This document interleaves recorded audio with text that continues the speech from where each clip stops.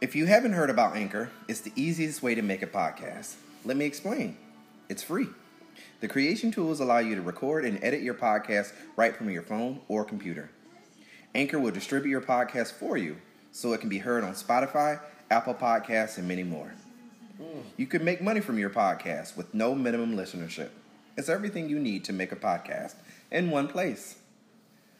Download the free Anchor app or go to Anchor FM to get started.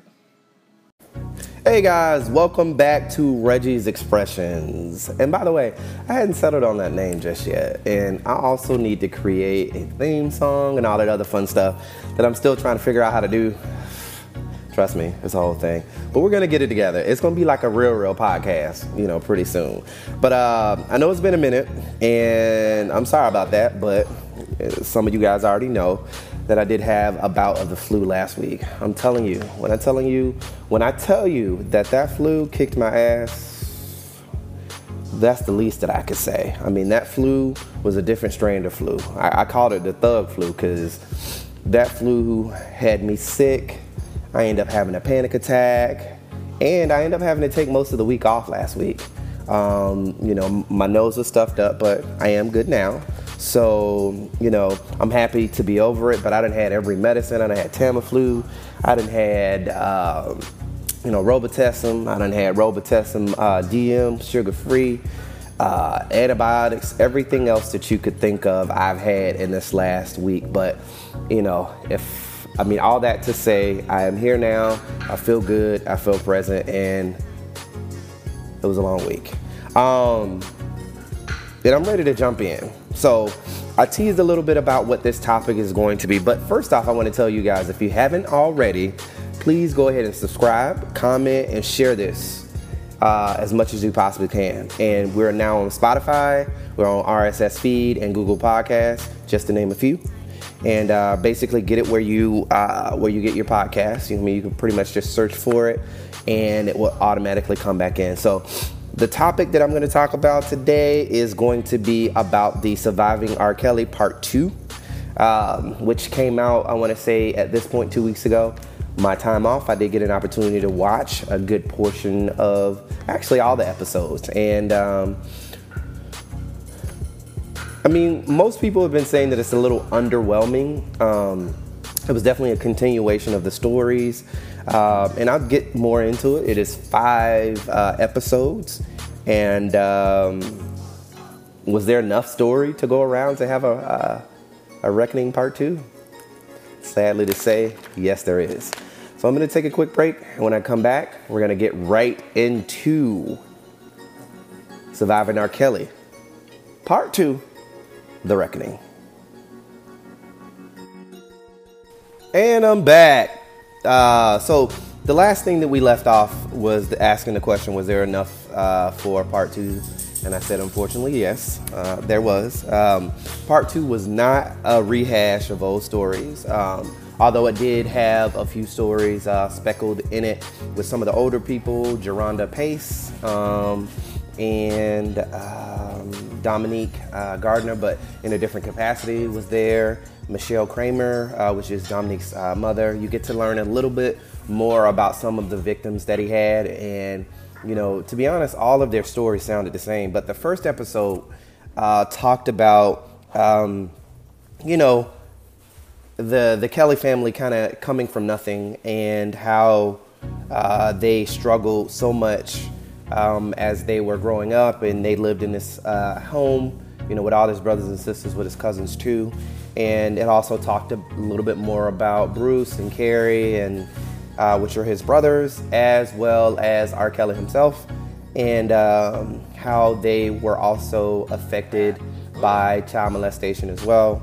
One being by a 60-year-old neighbor who I think their neighborhood ended up beating up, if I'm not mistaken. And the second one being by a female cousin or female family member that Carrie kind of goes more into detail about. And it just talks about the separation of Robert Kelly, which is the child in him, versus R. Kelly, who is the monster. And it just, it was a sad story, and I think that's something that we hear a lot of when it comes to predators, that they too have been victimized in some way, shape, or form, which is why they do this. They do it because it's a sense of power for them, or maintaining that power that they didn't get. And it's unfortunate, and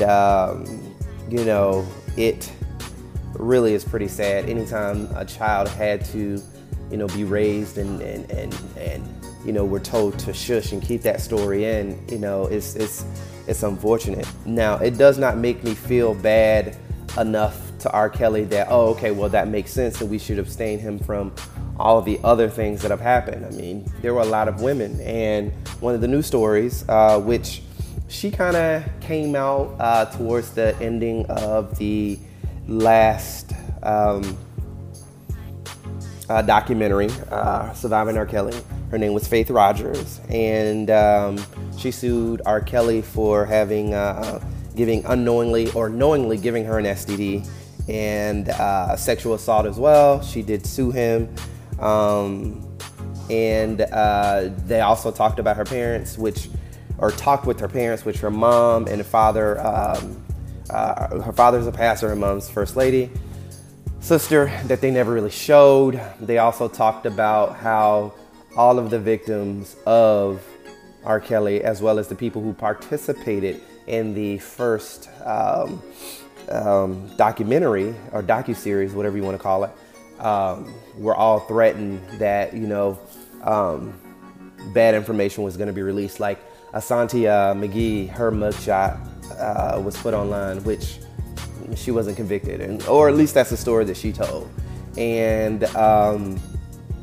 there's a team of people that are either being paid or told they're being paid, or either vigilantes in their own right, where they feel like they're bringing justice by outing these women, to say that they're human too, or they could lie. I just don't get. And the story more specifically was Faith's story about the night that all the survivors got together to screen the Surviving R. Kelly series last year. There was a gun threat, so they had to shut it down. And then somebody reached out to her and said, if you don't do what we tell you, we're going to release this information. And they went back and forth trying to see what the people wanted, and it was just a whole situation. And eventually Faith got tired and was like, you know what, do whatever you want with it, because she saw what it was and wasn't concerned with it. And later on they ended up releasing inappropriate pictures of the younger sister who had nothing to do with it. And these people are ruthless. I don't get the feeling that these people who are doing this in the name of R. Kelly are dangerous people. I just feel like, they're just people who ain't got nothing but time on their hands and ain't got nothing but, effort to go out and put this negativity in the world. It's just a sad place that we live in. And, it's unfortunate that those women are being re-victimized one more time, having to tell their stories and, number one, not being believed and being paid off in some way, shape, or form. Secondly, to go out and do the documentary and have to tell the accounts again. And then thirdly, to tell the stories again, to also not get believed, and then to be challenged that if you don't do what you're supposed to do or do what I tell you to do, which is to not say anything, I'm going to expose you for more. And that could have been why Lisa Van Allen, who was not present this particular episode, she was not on there at all, which Sparkle wasn't, but I think that her story is still kind of ongoing, so there's really nothing else she could really add to it. But Lisa Van Allen maybe could have feared which she doesn't come off as that kind of person. I do follow her on social media, her and Jerronda Pace. And,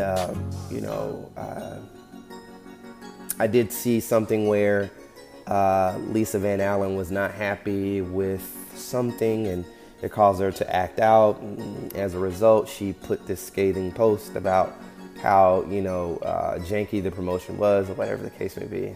I don't know. But she clearly wasn't happy with the betrayal and what was going on. So I don't know if fear had something to do with it, or if she was just ready for it to be done. And a few of the women decided that this will be the last time that they'll be speaking on it, just because at this point, why? We already identify these women as their stories being, so tragic and so sad, and everything a survivor would be going through just on a public scale. It almost seems that we're a little obsessed with, hearing their story, or, whatever the case may be. But I digress. It definitely was an interesting docu-series. There was some new things that I did find out. Dominique Garner, who was on the first one, who we did see Michelle Kramer, her mother, actually get her out of the situation. We did see where she did come through in her transition back into the real world. She didn't want it to go back to Kelly. I think she did for a moment.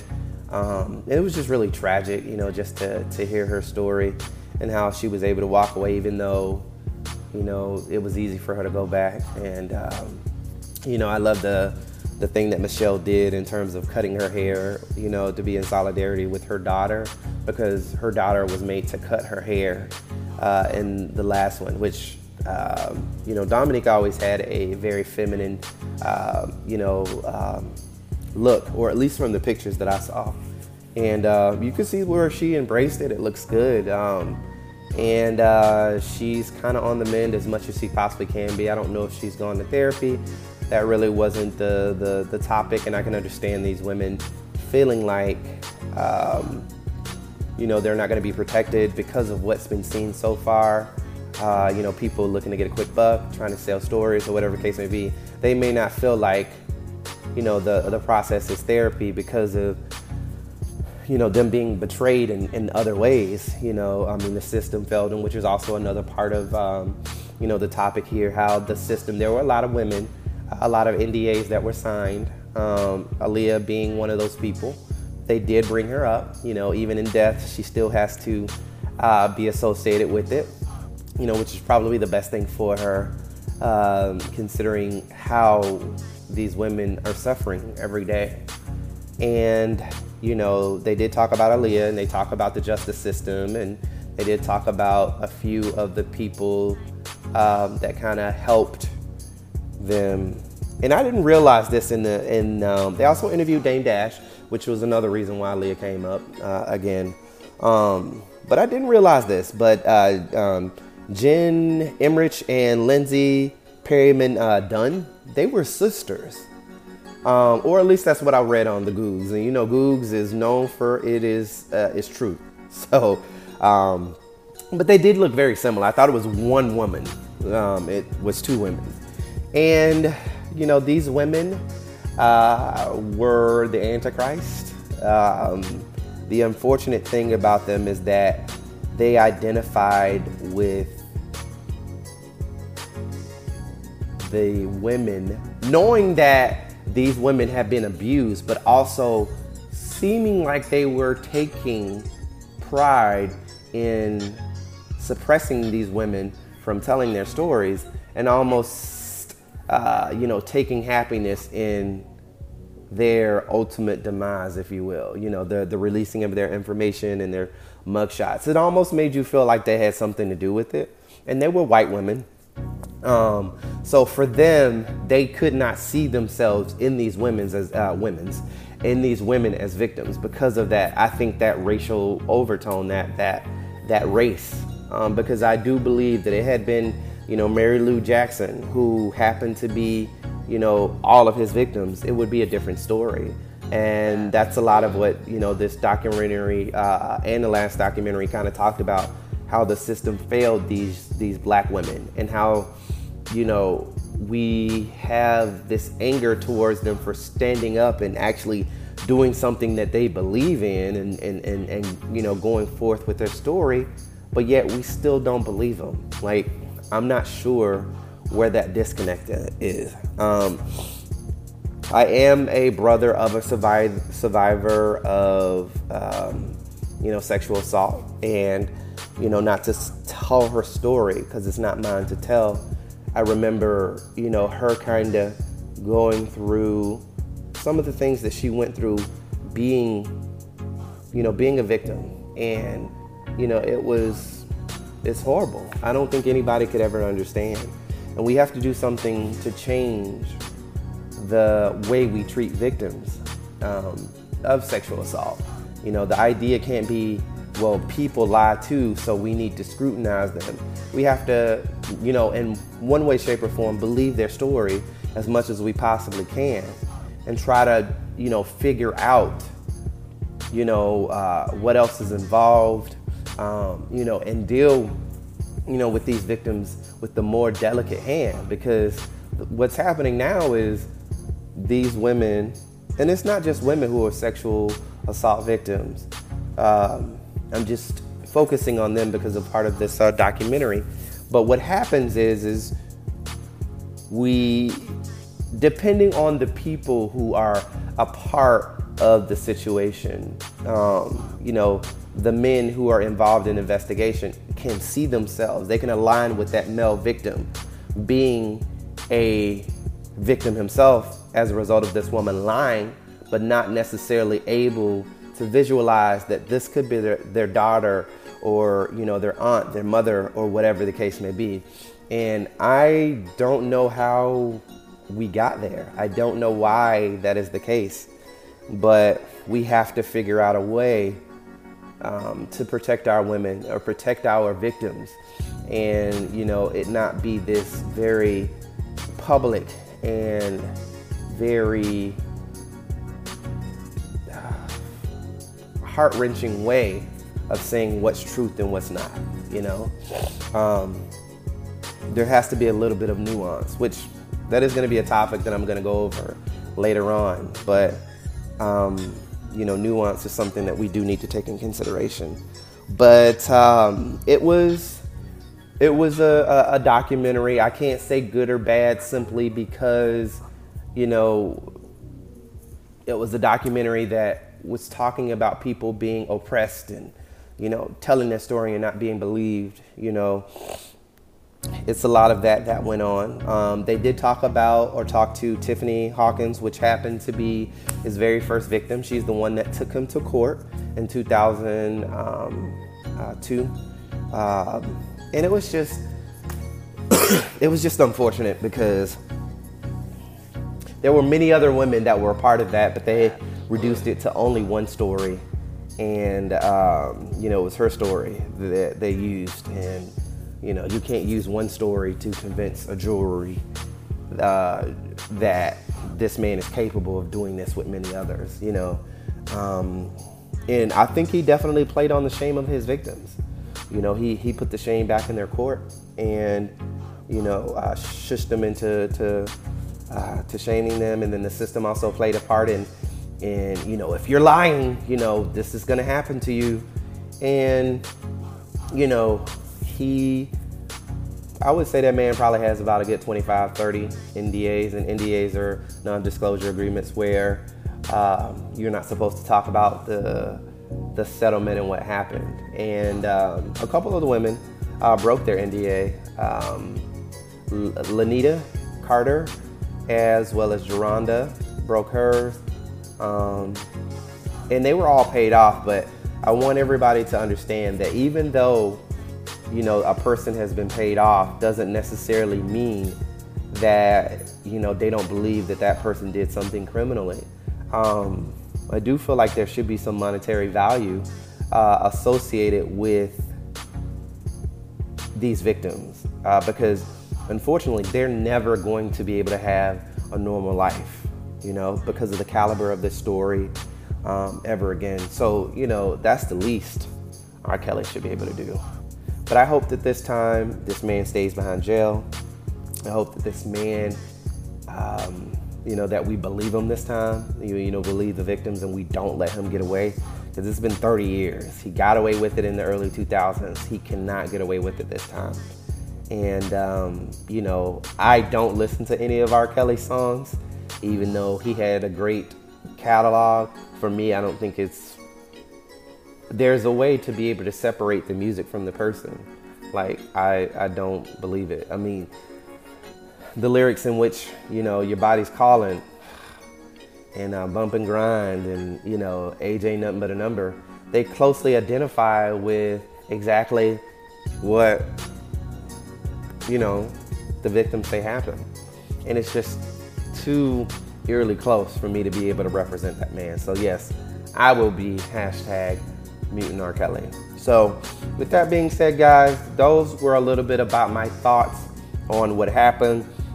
I don't feel like I really got a chance to scratch the surface, but if you haven't, go out and watch it. I tried to give you as much as I possibly can, so you don't have to go watch it, but don't take my word for it.